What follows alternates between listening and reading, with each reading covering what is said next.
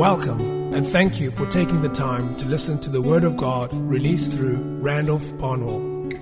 Randolph is the founder and senior elder of Gate Ministries, Durban Central.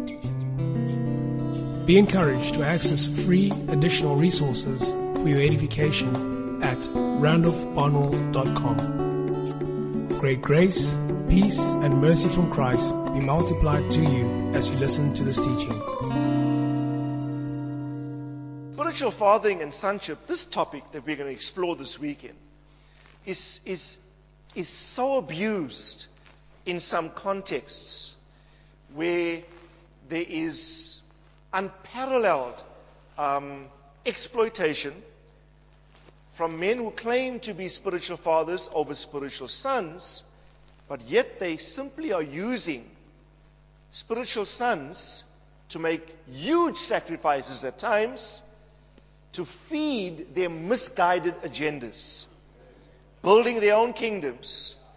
And in some quarters in the church, this has become the new golden calf, which is an idolatrous position. Right? And so I will demonstrate these principles to you throughout the weekend. And you will see it clearly demonstrated in the scriptures. Every son of God is a son of God. What ultimately we want to see in you is not so much the characteristics of your spiritual father.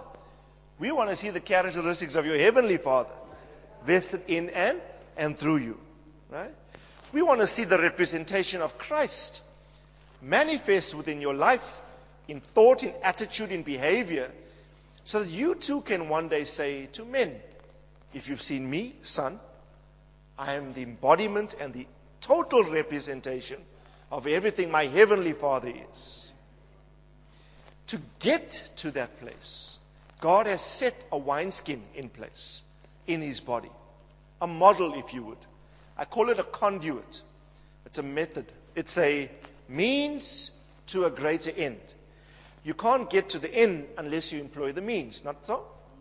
Right? If you want the result, if you want the end, employ the means. Spiritual fathering and spiritual sonship is purely a means to a greater end. It's not the end, it's the means. If you make what is intended to be the means the end, you abort the intention of the means. Right? So if something is intended as a means to an end, a process to get a result, if you make the process the result, you will never arrive at the result. So when we discuss spiritual fathering and sonship, always realize that this purely is God's conduit, God's structure to get the result. If you fail to give attention to the ultimate end, you will abuse the process. Okay? We all understanding? You will abuse the process. Okay? Now, the church of God is the family of God. Everyone say we are family. We are family. And you know the head of every family is a father. Not so? In the Hebrew, the Old Testament Hebrew word for father is Ab. A-B or Abba. Right? Everyone say Ab. Right? In the Greek, the New Testament word is Pate. Everyone say Pate. Some folk at church affectionately call me Pate. Sounds better than Ab, but in any case. Right? So Pate, we get the English word paternity. Right? Pate is a derivative of the Greek word for family, which is patria. So in the Greek New Testament, the Greek word for family is patria, and the Greek word for father is pate. So patria is derived from pate. That's the true order. So you get pate, and there's a derivative called patria. Pate, father. Patria, family. Patria, derivative of pate. In other words, you cannot have family without father. You cannot have the spirit of family in a congregation without there being a strong fathering grace. You can never ever hope to function as the family of God until the principle of fathering is strongly installed within that context. God is the God and Father of the families of heaven and of earth. Let me give you a few scriptures because I'm just speaking and quoting scriptures. But I think we need to read some. Okay? Go to Ephesians chapter 3 quickly. Ephesians chapter 3. I'm going to read just one scripture as an introduction before we get into the actual message. Ephesians chapter 3 and verse 14. Paul is speaking, and he says, for this reason, I'm quoting from the New American Standard Version of the Bible. If the media guys have that version, it will be great. NASB. Ephesians 3 and verse 14. Right? It says, for this reason I bow my knees before the Father. Notice what it says, from whom every family in heaven and on earth derives its name. Okay? Now think about what the scripture is saying. Paul is saying, I bow my knee before who? Everyone say the Father. Again, we see the principle. I bow my knee before the Father. And he says, from the Father, every family, both in heaven and of earth, derives its nature. A family does not derive nature apart from deriving that nature from a fathering grace. You can never have family without father. Right? So the characteristic of father must permeate family. Right? And you will soon make sense of much of what I'm saying by the end of the weekend. I'm just throwing out statements, laying a foundation. And we're going to give expression to this. We are building something in the Spirit. Tell your neighbor we are building. Amen? And by the end of the weekend, you will see the entire edifice. Right now, we're just digging trenches, laying foundations, which is some of the hard work. Okay? But we'll get to the roof height soon. Okay? Now, I love this verse because it says, Paul says, I bow my knee for this reason. And we won't read the context to explain the reason. But for this reason, I bow my knee before whom? Before the Father. It says, okay, New King James is fine. To the Father of our Lord Jesus Christ, from whom the whole family in heaven and earth is named. Everyone say named. Now, obviously, the word name indicates nature. Where two or three are gathered in my name, that does not necessarily indicate gathering in the name of Jesus. The word name in Scripture is symbolic. It's metaphoric. Whenever people's names were changed, two things either happened. There was a change of character and there was a change of destiny. Not so? Right?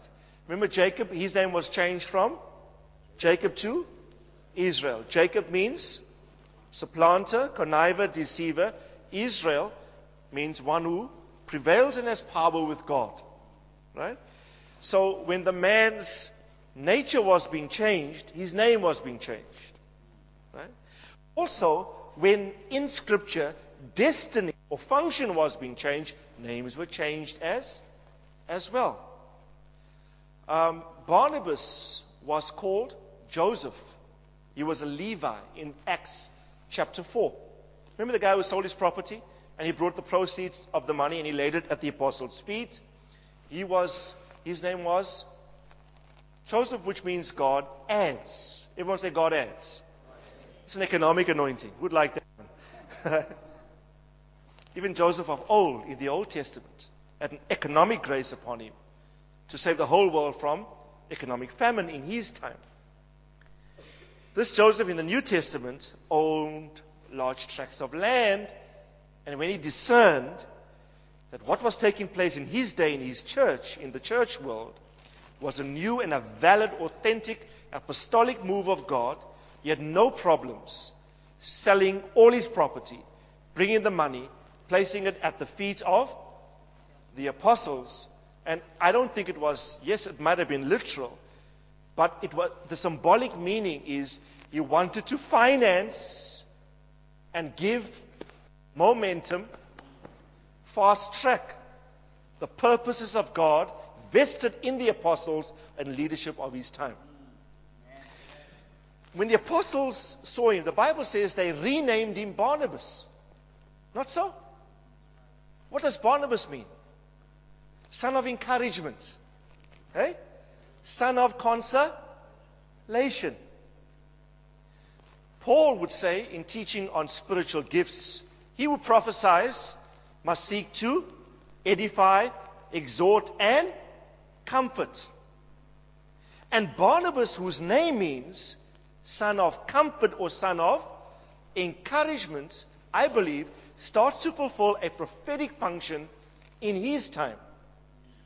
When the church at Antioch was founded, for example, because of the persecution, the apostles who stayed at Jerusalem, the Bible says, they sent Barnabas down to see what was happening in Antioch.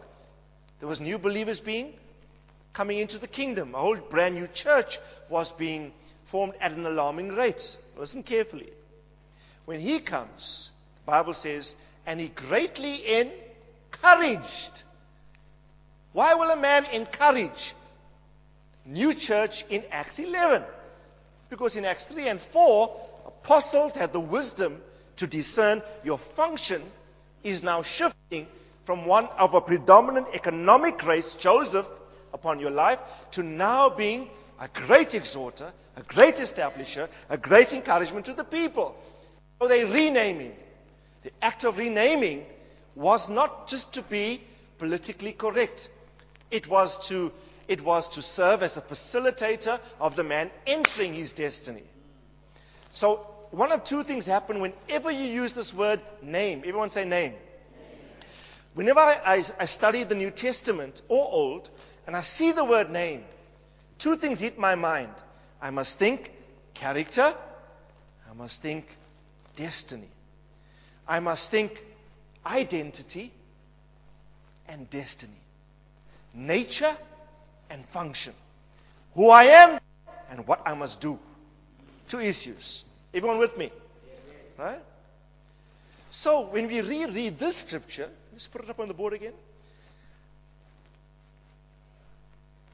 For this reason I bow my knees to the Father of our Lord Jesus Christ, from whom the whole family in heaven and earth is what? Is named. Oh, so it gives me some idea now. So if in the earth or in the heavens, no matter what realm you're occupying, if at any point you call yourself family, the characteristic of that family must be flavored by the name Father. And we don't just say name as in pronoun Father as a descriptive term. We know from Scripture, whenever the word name is used, it denotes nature and function. What it is and what must be done. Identity and destiny. It means then, if the church is the family of God, what should we see in the church? The nature of the Father and the function of the Father permeating every single thing we do. Right? And let me just say this. That's why sonship is so important. Because son, everyone say son. Son is the only biblical principle that has got the potential to fully express Father. If you've seen me, the Son, you have seen the Father. So when you talk Father, Son, spiritual Father, spiritual Son, that's the process, the means, designed to get me to the end, the result, which is mature divine sonship. Not so? Because only as I mature in Son can I fully express Father. The Son would say, I do nothing of myself. But whatever I see the Father do, That I do. I say nothing that is mine. They even said, teacher, good teacher, you speak well. He said, no one is good except my Father. Right? He even said at one stage in the Gospels, even my doctrine is not my own, but my Father's. Because as I hear, so I speak. So if ever the world is going to see Father, if ever every family, everyone say every family. This is not only the church. Any entity, any organism, be it spiritual family in the church, or be it biological family that you know it to be your typical family unit, anything family that does not have the nature and function of Father embedded in it is really not family. You can call yourself the family of God, but unless you derive, everyone say from whom? So it means you derive, you draw it out from a source. So if you say this family in the earth, it says that family must derive its name, its nature, and its function from the Heavenly Father. Right? From the Heavenly Father. God is Spirit. All of God is Spirit. John 4:24 says God is Spirit. Tell your neighbor, He is Spirit. The Spirit cannot be seen, not so? If you can see a spirit, you should be very worried. All spirits need bodies to express two things, their nature and their function.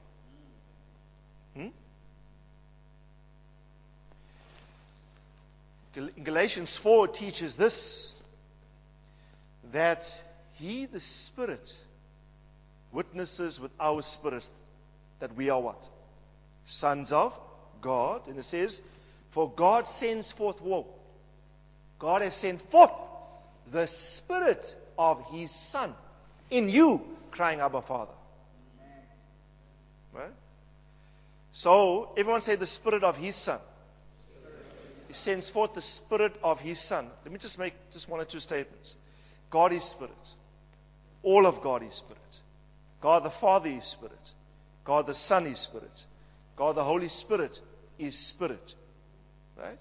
Galatians 4 teaches that when His Spirit witnesses with my spirit that I'm a son of God, and even in Romans 8 you will read this something similar to the effect that He sends forth the Spirit of His Son into our hearts, by which we cry, Abba, Father.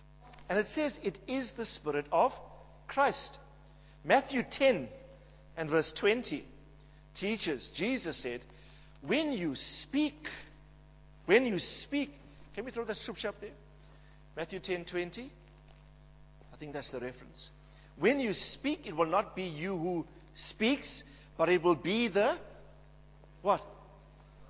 The Spirit of your Father who speaks in you. Not so.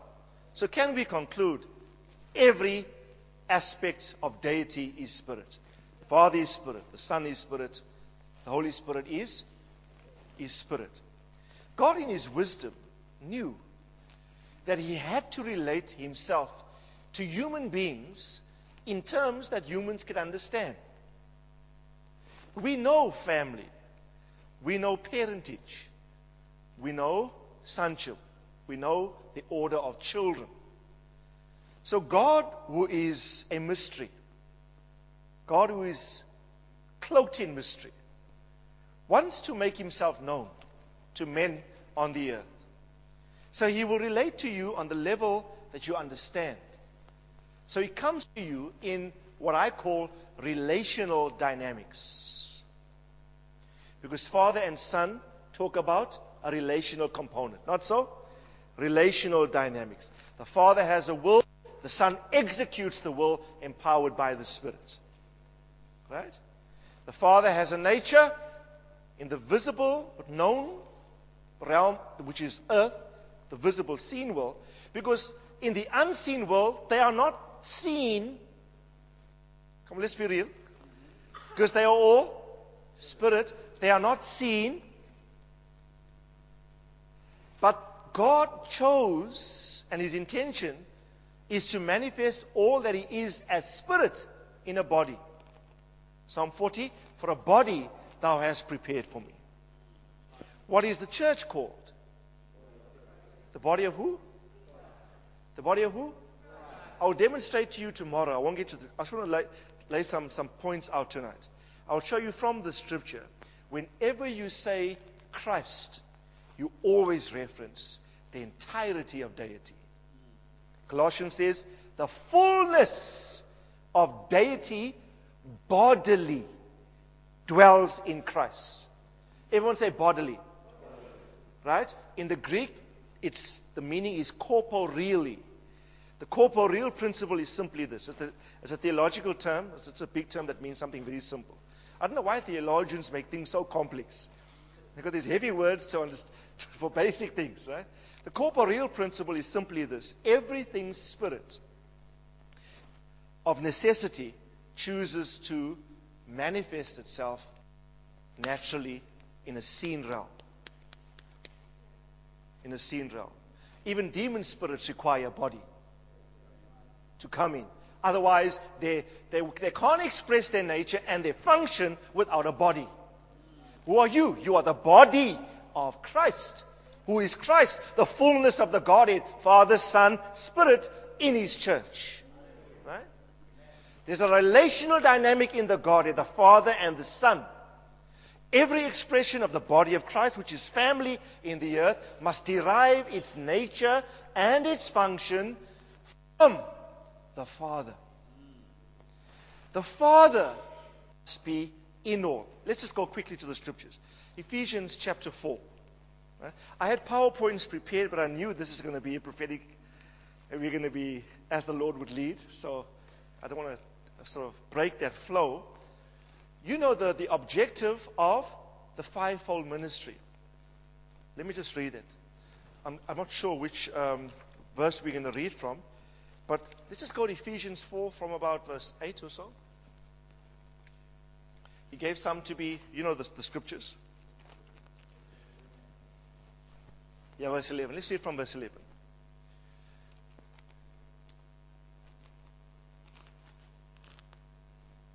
Verse 11.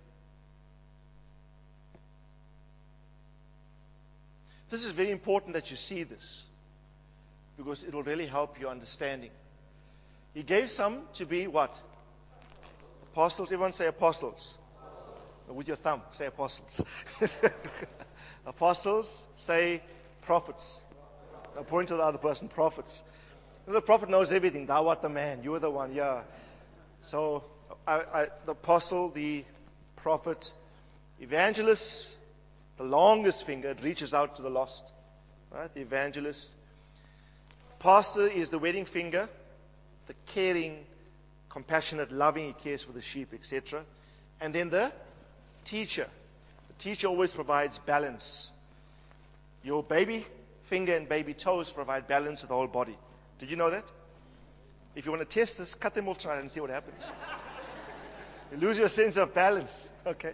So he gave some to the church, apostles, prophets, evangelists, pastors, and teachers. Why are we call them the fivefold ministry. More accurately, the term fivefold is a theologian's coined term. The more accurate term would be ascension gift ministries. It says, when he ascended on high, he gave these gifts, which happen to be 5. 5 is the number of grace. So the grace components in Christ have been compartmentalized in 5 distinct anointings or areas in the technicians of grace given to who? Given to the body of Christ. Why?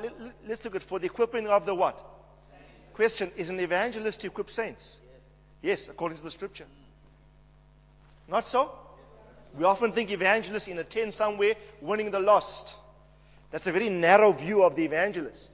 All 5 are given to the saints. The evangelist will awake within you a passion for the lost.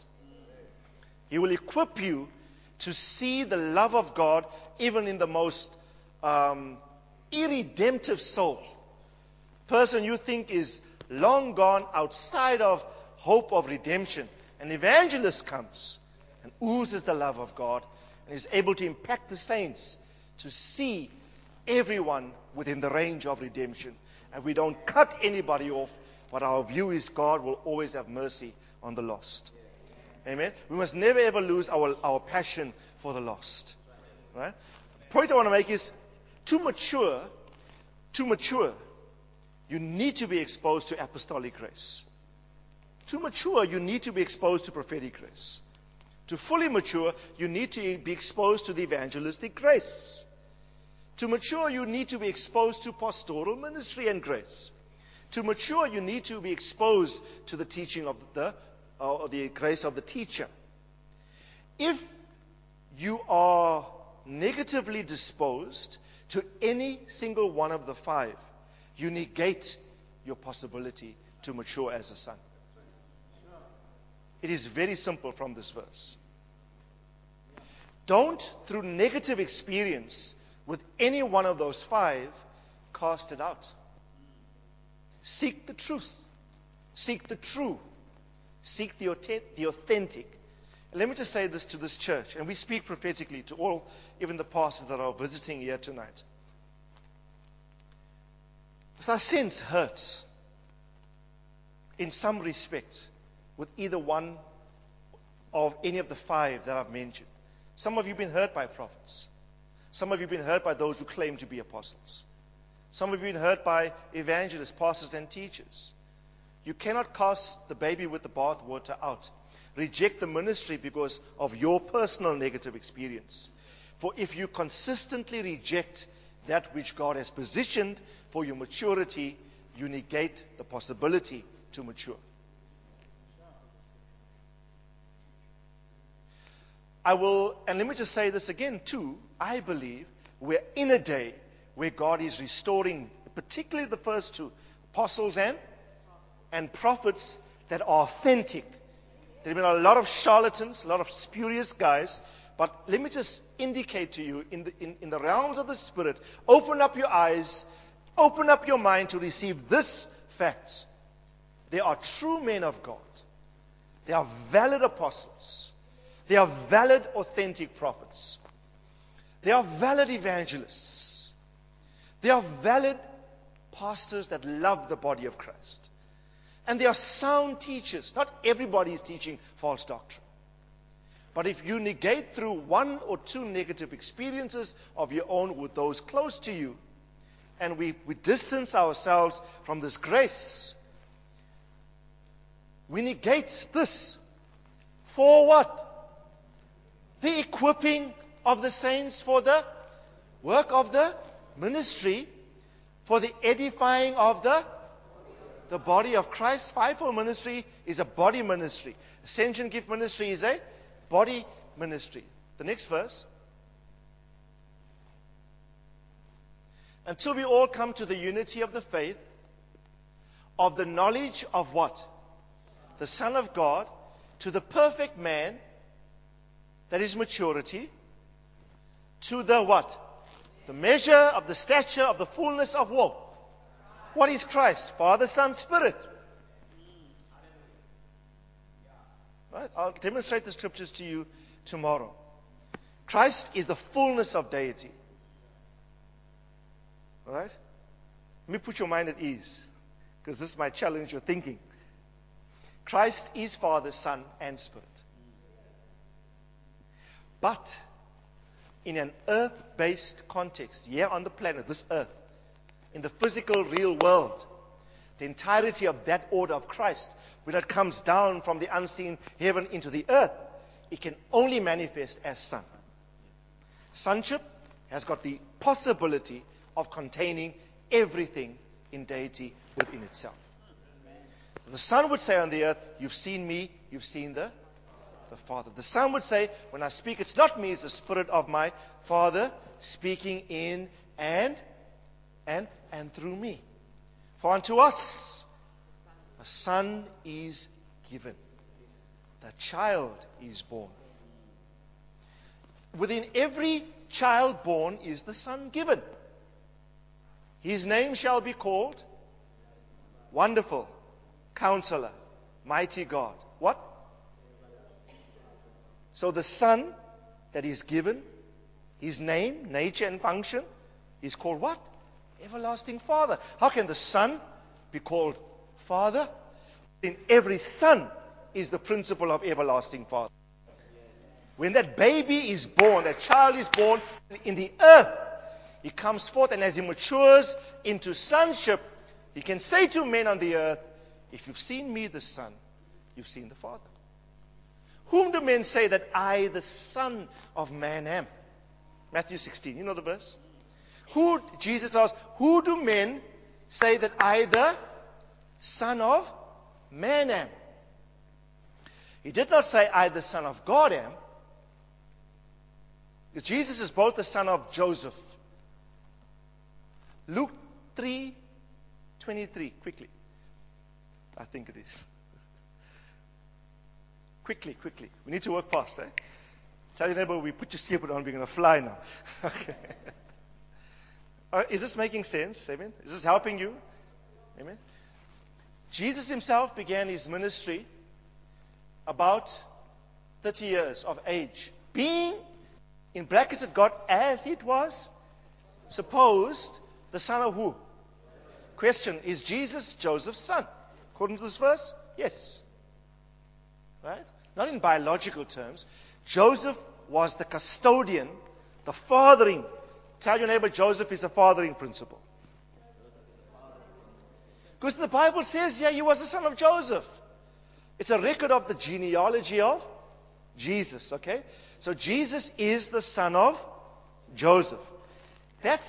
He's the son of man. Right? Whenever the New Testament uses the phrase son of man, it always references the humanity of Jesus, the Son. Not so? The Son of Man. Next verse. And it goes, the son of Mattan, the son of Levi, the son of Melchi. Go down to verse 28. If you trace it right back, going back to Adam, right? One verse down.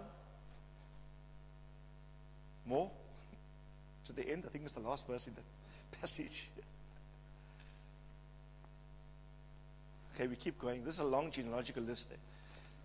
How many people read this in the Bible? I bet you don't. You just skip over it, and you want to get. Yeah. And so, now it's saying Jesus is the son of Joseph. It traces Joseph's father, his father, all the way back to Adam. And it reads, by the time it gets to Adam, it says, Seth, the son of Adam, the son of God. So if we take now Jesus as it was supposed, the son of Joseph, right? Or we say Jesus, son of man, son of Joseph, and we leave out all the men in between, and we just put the last statement, he's also the son of God. Jesus is both the son of man and he's the son of God. He has to learn to submit to Joseph before he can do his heavenly Father's will.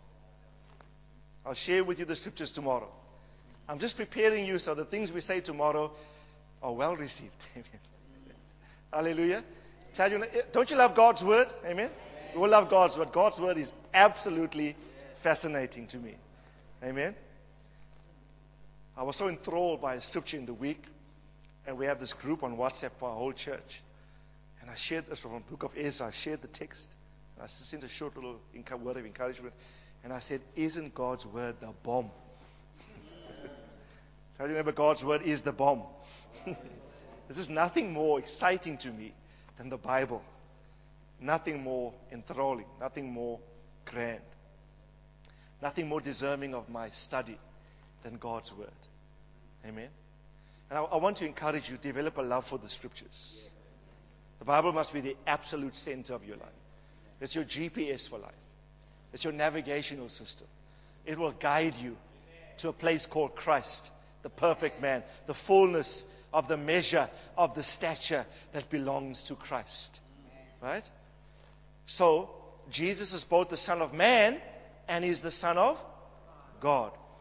If you are a son of God by virtue of acceptance of Christ as your Lord and Savior, you will never get to a place called maturity in God until you learn submission to an earthly spiritual father and start you yourself to function as the Son of Man.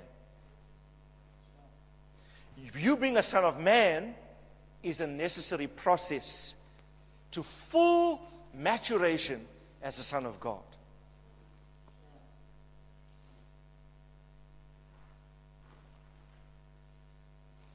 Timothy will never come to maturity without Paul. You take Paul out of Timothy's life, and if Timothy rejects Paul, he negates the very means that God put in his life to get him to a place of effectiveness and maturity in God. Amen?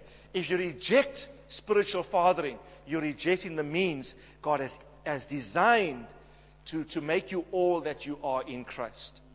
Now, let's continue with Ephesians chapter 4, where we left off. Anybody remember the verse we left off? I think we went way down.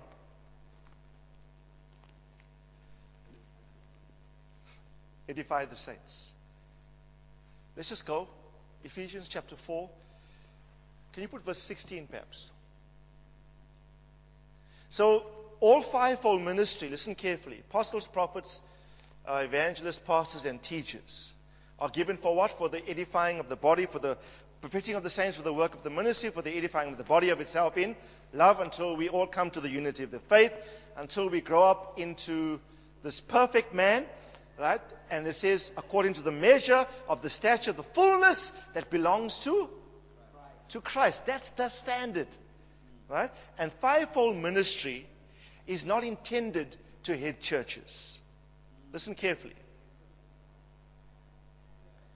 Fathers are intended to head churches.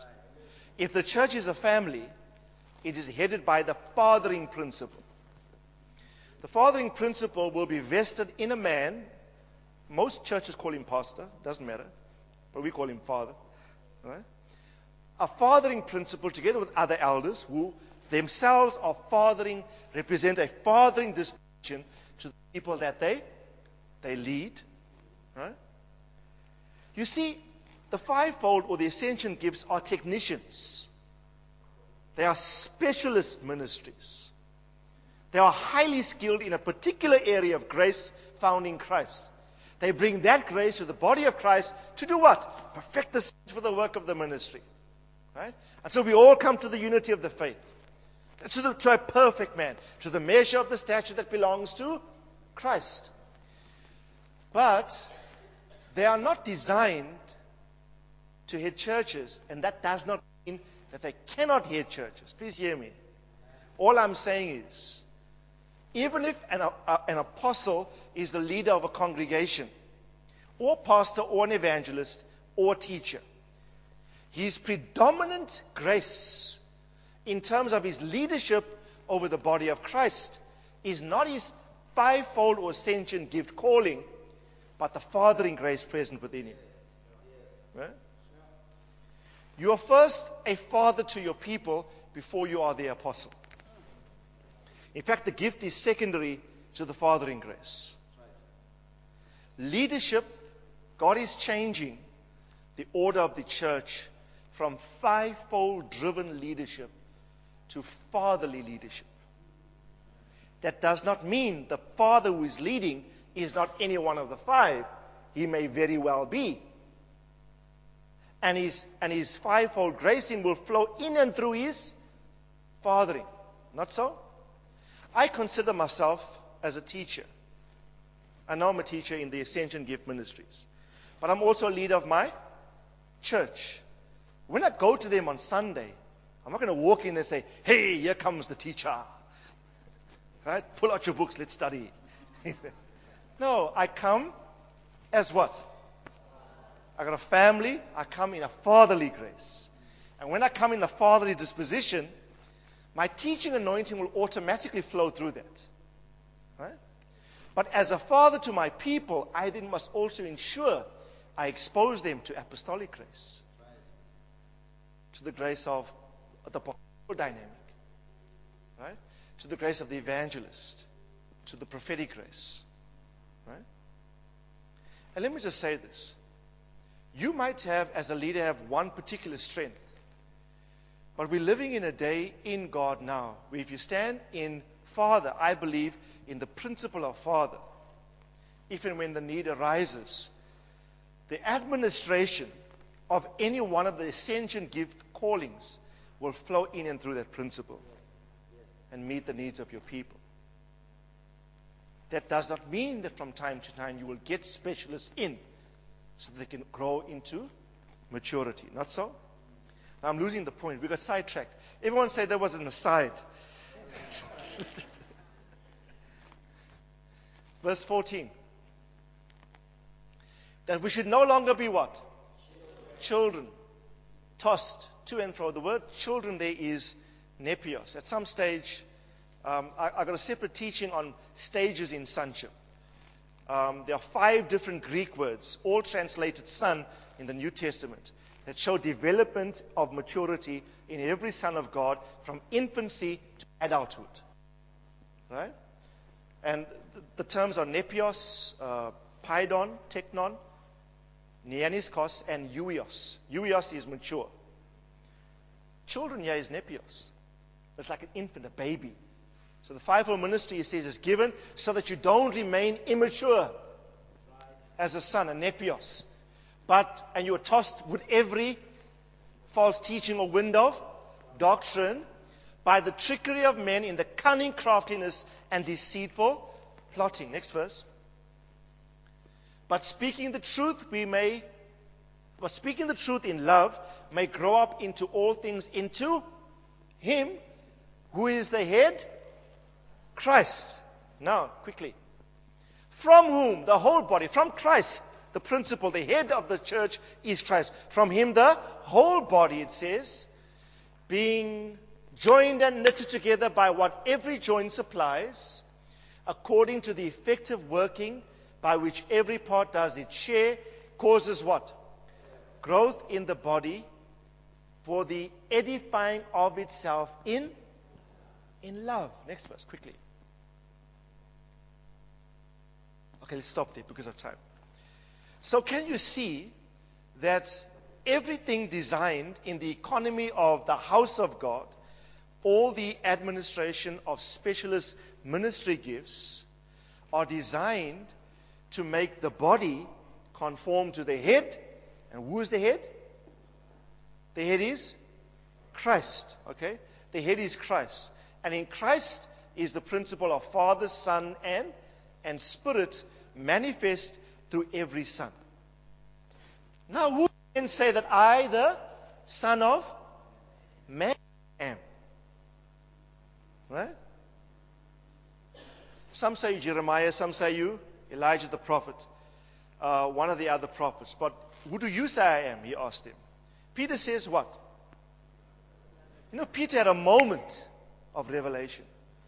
He said, when I see you in your humanity, Son of Man, I'm paraphrasing, because you asked us, who do men say either? Just pinch your neighbor and say, you are still flesh. So Jesus says, if you look at my humanness, who do men say I, the Son of Man, am? Son of Joseph.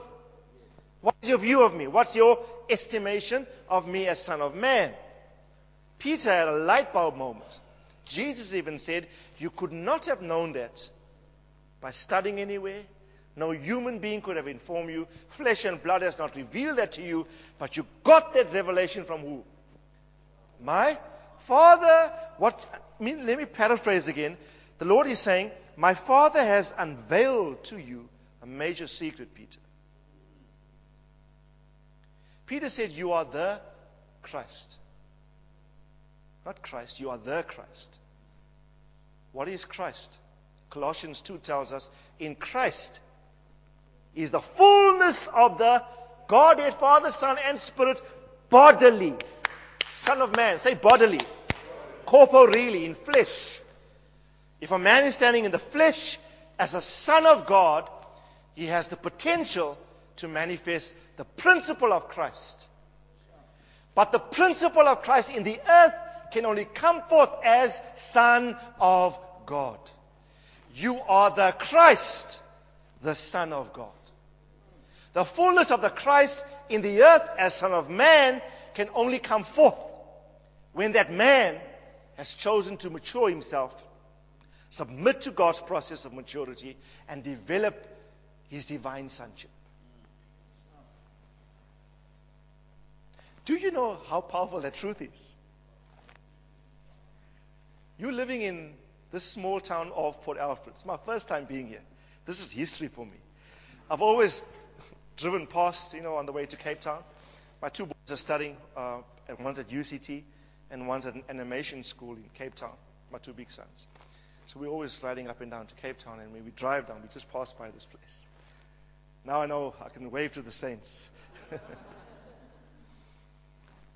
You know, you guys in Port Alfred, wherever you stay actually, in your humanity is the potential to exude and express all of who God is. In this frail body you call my weak flesh, the eternal God has chosen to vest himself in you. So when you're at work and your colleague stabs you in the back, and you, without thinking, reflexively forgive, and you're displaying love to them, what you're doing before your other colleagues who don't know the Lord, you are putting the name of your Father on display before men to see. You are showcasing the nature and function of Father before men. The world will fail to comprehend it. They will say, how do you do this? You can say, it's not me. It's my Father in me that allows me to do what I'm doing. In fact, if you want to know who my Father is, come study my life. All of you here are the university of divinity. People must come to you as the university of the divine. Study your life, study your attitudes, your decisions, your behavior, and they must get to know who God the Father is. As you mature in your sonship, you have the potential to showcase everything that God is. In 1 Thessalonians 4, Paul said this, be imitators of us and of God. Not just of us, be imitators of us and of God. Remember in another epistle he said, follow me as I follow Christ. You follow a man so long as he's representing Christ accurately. If he is not representing Christ accurately, you have every biblical right not to follow, not to imitate. So Paul is saying, really when he's saying, let me just paraphrase a few examples. He's saying, if you have a problem in forgiving your enemies, copy me as I copy Christ. If you're struggling with the issue of forgiveness, come and study me, see how I do it, and copy me, and in copying me, you'll be copying Christ. Because my life is an exact representation of everything he stands for. Everyone say exact representation. How you do your business before other businessmen must be an exact representation of the name of your Father. You as the Son must accurately exude and represent Him in all of His respects. How you relate to your wife in your marriage. As a husband, as Christ is the head of the church, so is the husband the head of his wife. I like what it says in King James, his own wife. You're not the head of another man's wife, it's your own. Don't say, I'm head. No, you're head of nothing, you're just head of that woman. Okay? No other woman? Just in case you got the wrong message. Okay. As Christ is the head of the church, so a husband is the head of his own wife. Therefore, a man should love his wife. How? As Christ loved the church. The standard for a husband loving his wife. For no husband will truly love his wife until he gets a revelation of how Christ loves the church. Because he says, That is the standard of love that you should exude in your marriage. How can you love that woman if you don't have a revelation of how Christ loves the church? Because that is the standard to which you're called to love by. So when we talk Christ, Christ, Christ, and you as a son in the earth, being a son of a man, have the potential to fully express the totality of divinity, the fullness of the Godhead in your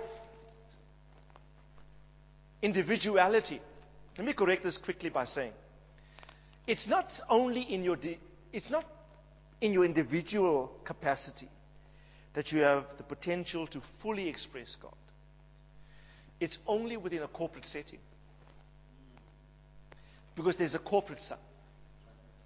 I believe God only has one son. While there are many members, but there's one corporate entity called Son. Right? It will take all sons to fully express all of who God is. In our corporeity, in our togetherness, in our oneness, we can exude the totality of all that He represents. Amen? So I need you and you need me. We can shape the nature of God in each other. Until, the Lord says, until we all come to the fullness. Not some come. You read Ephesians, it says, until we all come. That means you are represented in that all. You are fully represented in that all. And I want to encourage you. I don't know why the teaching went, I normally start this manual from page 1, but we're nowhere near there. This is a very prophetic session. And we'll start to build methodically from tomorrow onwards. I'm just laying out some stuff. I'm just testing where the temperature of the spirit realm is.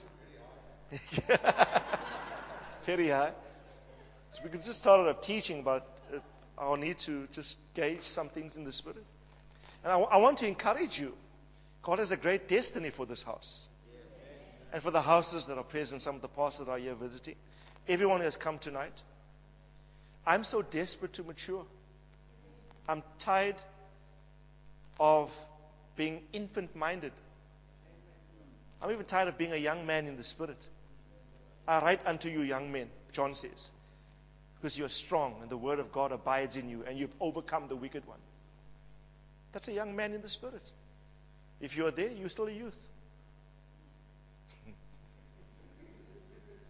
There's a place called fathering. There's a place called maturity that every son must grow up. A place called adults in the spirit. If Neaniskos, that's the level just before maturity, a young man, John says, I write unto you fathers, he says, because you have known him who is from the beginning. I write unto you young men, because you have overcome the wicked one. The word of God dwells in you, and you are strong. If all you can claim in your ministry is how you overcome the devil, you're still a young man. That's not a mature level. There's a place beyond that called the fathering principle. You're still on a journey toward that point. That's why a church only majoring on deliverance is stuck in a place called youth in the spirit. We must do that, but there's a place beyond that. If your ministry is devil-centered, what happens when the devil is taken away? Then you've got no more ministry. There's a place beyond that.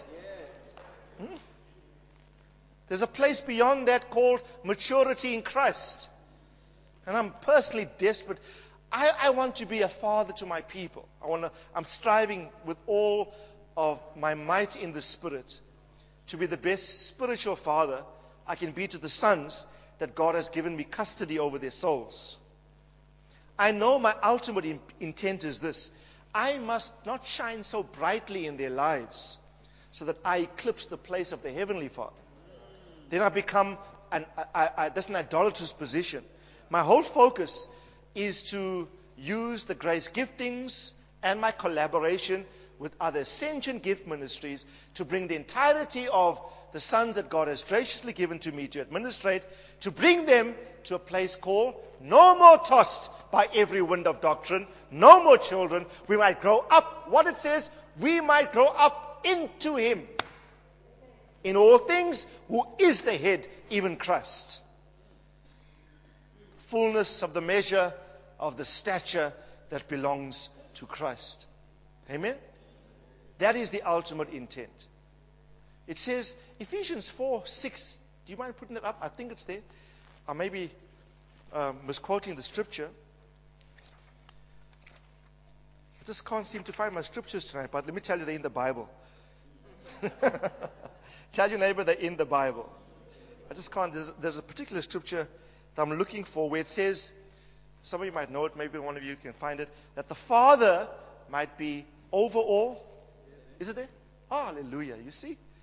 It's good to commit scripture to memory. Amen? I'm amazed at how some young people know the lyrics of complex songs. And you ask them to recite one or two scriptures, they can't. Something's wrong. Eh? I want to encourage you, commit the scriptures to your memory. And we read from verse 11 onwards about the Ascension Gift Ministries. But you know what? Before that it says this. Let's just read verse 5, if you won't mind, to get the context. You know the context. There's one Lord, there's one faith, there's one baptism, next verse, one Father, one God and Father, what it says?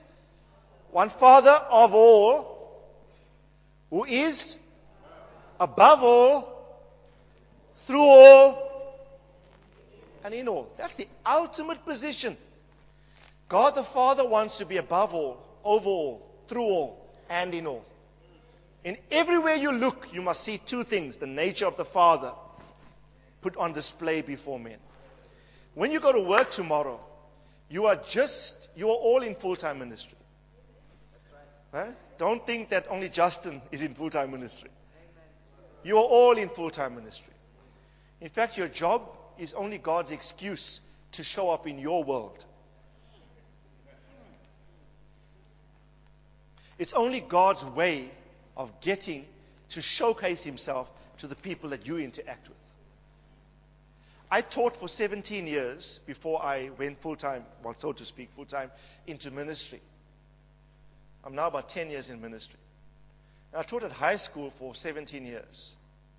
And I look forward to going to school every day. I knew that my job is purely a means. I will do my job faithfully. I was a very committed teacher. I worked not unto my principle. I worked with diligence to please God, my Father, not as a man pleaser, but working as unto the Lord. And my modus operandi, my mindset was, I will demonstrate the excellence of my God in how excellently and diligently I teach my learners. I will demonstrate the faithfulness of God, my Father, in how faithful I am to my work. I would never miss a day teaching unless I was extremely seriously ill. For a period, almost for a term, I had a major back incident. And I would get up every day when the people, even my principal said, don't come. I'd walk to school like this. I couldn't straighten. And I would teach. Why? Out of a sense of duty, not to please men. Yes, there was love and passion and concern for my students, but it was really a desire to reflect the nature of God. Ask your neighbor, are you faithful in the workplace?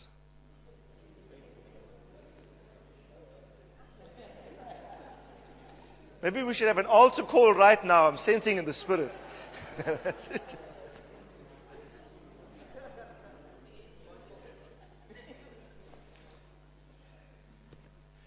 What I'm trying to get home tonight is this. As we discuss from tomorrow onwards, certain principles governing this new wineskin called spiritual fathering and sonship. Its ultimate intent is to get you to a place where you have matured in your character and nature as the Son of God, because as Son of God, in an earth-based context, having been faithful to a Son of Man, you have the potential to fully represent Christ, which is Father, Son, and Spirit in your world. And the Father, who can only function in Son, please get this. If ever you go away with a thought tonight, go away with this thought. All that Father is, and Father desires to be over all, in all, through all. Read the scripture, not so? Father desires to permeate everything in heaven and everything on earth. It says all the families in heaven and earth derive its name from who? From Father. Everyone say Father. Come on, say it like you mean it. Father. So in my mind, look at the scripture tomorrow from Revelation 14. It says of the saints that stand with the Lamb on Mount Zion, on their name, on their forehead, is written the name Father. People are worried about 666. I'm not concerned about that. I'm worried about another name that the scripture says is on my mentality, my thinking. It's Father. Father must dominate my thinking. How I act, how I make decisions. I must always ask myself, as the Son, am I showcasing the nature and the will, the identity and the destiny, the character and the function of my Father? Am I putting His love? Let me just say this. I won't have time to teach this. But quintessentially, if you can master love, you've mastered divinity. Love, for me, is the highest expression of all that is Father. You don't even have any right to minister without love. You can know all revelation, Paul says. 1 Corinthians 13 or 12, I think he says. You can know all mysteries. You can stand here and bamboozle men with your revelation. You can know all hidden secrets. Or the Bible says you can be filled with knowledge. But if you have not love, you are sounding brass, tingling cymbal. He says you are nothing. Tell your neighbor, Luto. Luto is, I think, a Zulu word, eh? Is this a Zulu word that means nothing? Yeah, Luto, you're nothing. You're Luto. In other words, you got no recognition in the Spirit. You might be recognized before men of the earth, but you simply have no recognition by God in the Spirit. I show you, Paul says. Even when we prophesy in part. But when that which is perfect is come, that which is in part will be done away with. And I show you, he says, a more excellent way. Now there abides faith, hope, and love. But the greatest of these is love.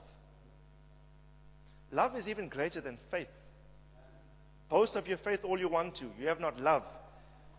You occupy the weak, the lowest position in the kingdom. Love is the more excellent, the most excellent way that exudes the nature and puts the nature of your Father on display. And to us, a child is born, a son is given. His name shall be called Wonderful Counselor, Mighty God, Everlasting Father, the Eternal Father, the Father from timelessness, the Eternal Father, the Everlasting Father, wants to reside within you fully. It's not you who speaks, we read. It's a spirit of your Father that speaks in and through you. Do you know in Job's greatest trial, his three friends misunderstood the reasons why he suffered. And they thought he had sinned, remember? One of them, when he laid a charge against Job, Job's response was, whose spirit is that which speaks through you? Job recognized this is not the Spirit of the Lord. In fact, it was the spirit of the previous friend that influenced him with an opinion about why Job is suffering. So when the man spoke to Job, Job says, whose spirit spoke through you? Do you know every time you speak, your speech manifests a spirit influence? It's either the realm of the demonic influencing your thought and speech. It's either your own human opinion influencing your thought and speech, or it's the Spirit of Father. And Jesus said in Matthew 10:20, howbeit when you speak, it is not you who speaks, talking to his disciples, it's the Spirit of your Father. One of my sons in the Lord, that I have oversight over his soul, committed a grave sin about 3 years ago. Everyone in his world, except his immediate family, rejected him. And because he occupied a relatively leading position among us, there was pressure brought on me to oust him. I knew I had no biblical right to do that. Right? And I confronted him about his sin. But I did it as a father would do a wayward son. I addressed the matter seriously, with great urgency. And I embraced him. I said to you, your sins are forgiven. We'll have to go through a process, though, of discipline. Right? And I expressed mercy. And I'm glad to say, after 3 years, he's bounced back. He's back in the flow of things. Right? But at a time when I personally was misunderstood for my administration over the matter, when most people in our community expected me to give him the boot, God said to me, I've allowed this to manifest in your assembly, in your church, because I'm testing to see whether the spirit of Father in you is matured enough. In the old days, we would have dealt ruthlessly with the brother. You know, Jesus, who denied Jesus? Peter. 3 times, not so? Right? Do you know from the time Peter denied the Lord to the day of Pentecost was 53 days? And you know, in his denial of Jesus, he cursed, the Bible says. If I was writing the scripture, he fluked. He used some strange words that was not tongues. Peter became carnal in his denial of the Lord, not so? If Peter was in your church and you were overseeing that matter, guess what the modern church would have done? They would have marginalized him, probably ousted him. But you know what the Bible says? And Jesus looked at Peter. That was a look, I believe, of love, of compassion.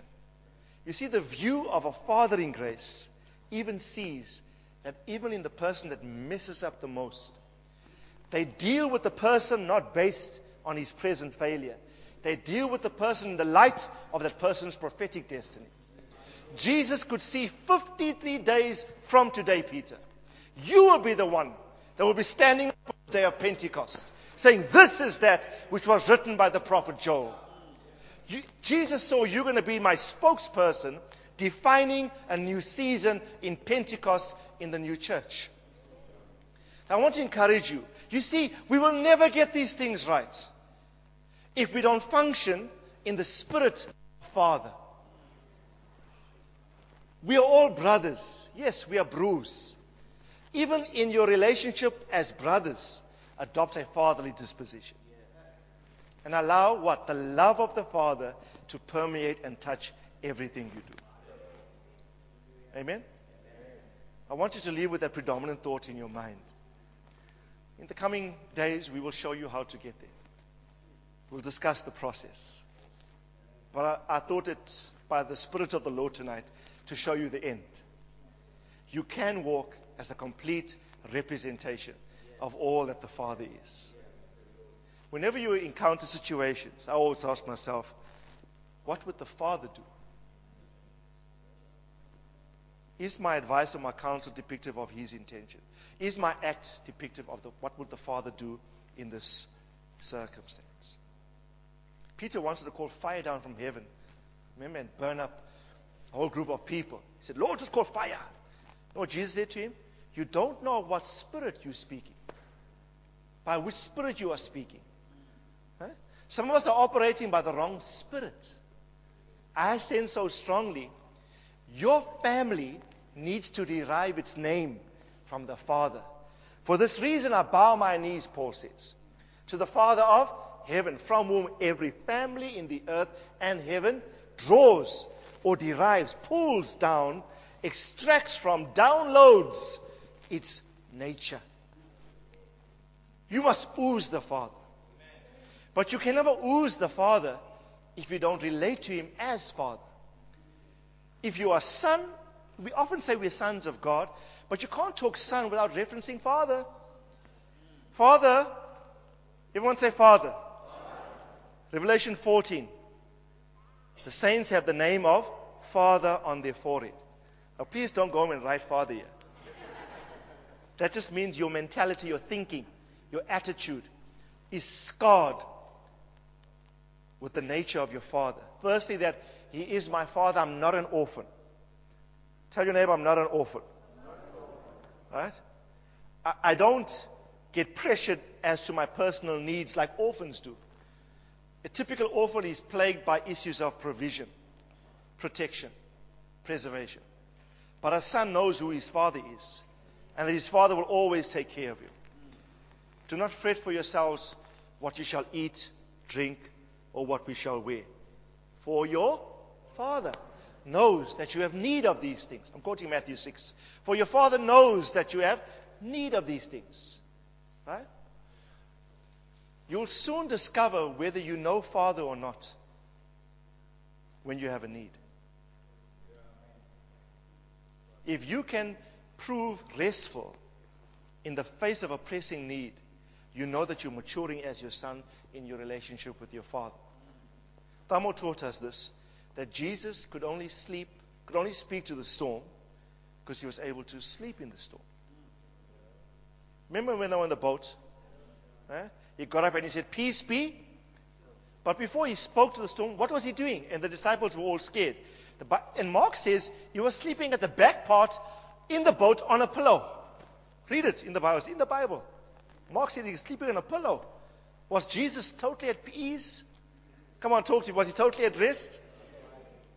Was there a raging storm outside? Yes. So the Son is totally calm and at peace in the midst of a violent storm because he knows who his Father is. If the mentality of Father scars your mind, you will walk confidently in life as a son of God. He gets up from a sleeping position and in authority over creation. This is something that you're going to see being restored to all sons in the next few years. We're going to express our rule in life. It will even manifest over the creative order. He said to a storm, peace, be still. You can't impose peace upon a realm if peace has not embodied you personally. He expressed his peace by sleeping in a storm. He could command peace over a troubled, turbulent creative order because he was the embodiment of peace as the Son of God. Blessed are the peacemakers, for they shall be called sons of God. You have no right to speak to peace to any storm until you have proved that you are able to sleep in the storm. If you can sleep in the storm, you can speak to the storm. But you can't speak to the storm until you've mastered rest in the storm.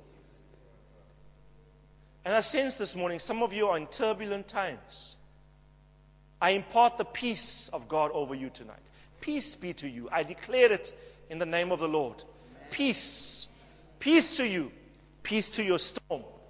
Be quiet and be still and rest in confidence in the knowledge that God is my Father. He will always take care of me. Sleep in your storm so that you are able to speak to your storm. And then you prove yourself to be the Son of God in the earth. I want to say it again in closing. The Father desires to be over all, in all, and through all. Creation is waiting for the manifestation of the sons of God. When even creation sees Son, creation will listen to the Son when the Son even commands it. There's coming a restoration of rule, of authority back to the house of God. But it's going to be contained in something called the Son of God. Which sons you are. Amen. Stand with me as we pray. Amen.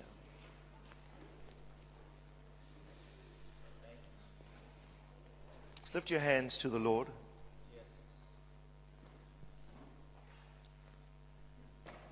Father, loving Father, we are so privileged as the body of Christ to have the honor of expressing you to the world. We count this a real, sincere privilege. Father, we don't take it lightly. What an honor that you have chosen, that all that you are would be vested in and through us, mere mortals. Like David, we say, what is man that you are so mindful of us? Or the Son of Man that you care and visit us? I thank you that you've chosen us in our human frailty to express the perfection of your entire divinity. What an honor. Father, we lift up our hands just to say thank you that you are our Father, that you are our God, you are our King. Thank you so much, loving Father. Father of all spirits, the Father from whom all good and perfect gifts come from. We are your sons, and we want to represent you accurately. Father, we lift up our hands. We ask, forgive us where we failed in this mandate. Forgive us tonight. And I ask that grace will be imparted such that we will leave this building even saying to Pilate, like your son said to him, you have no authority over me unless my Father has granted you. We can walk confidently in life, face trials, temptations, difficulties, sufferings and testings, knowing that nothing we experience is not by your divine permission. For you have a very clear purpose in mind. So Father, we give you thanks. Be over all, be through all, be in all. Be all that you desire to be in us. Here we are. Here's our home, our talents, our abilities, our workplace, our skills. In every domain of us, may you permeate your character. Saturate us, Father. Saturate your life of the fathering grace in all that we are tonight. We give you thanks. We ask that you would grant grace to all of us to do this soberly, to do this responsibly, to represent you to the world. In Jesus' name, amen. Amen. The Lord bless you.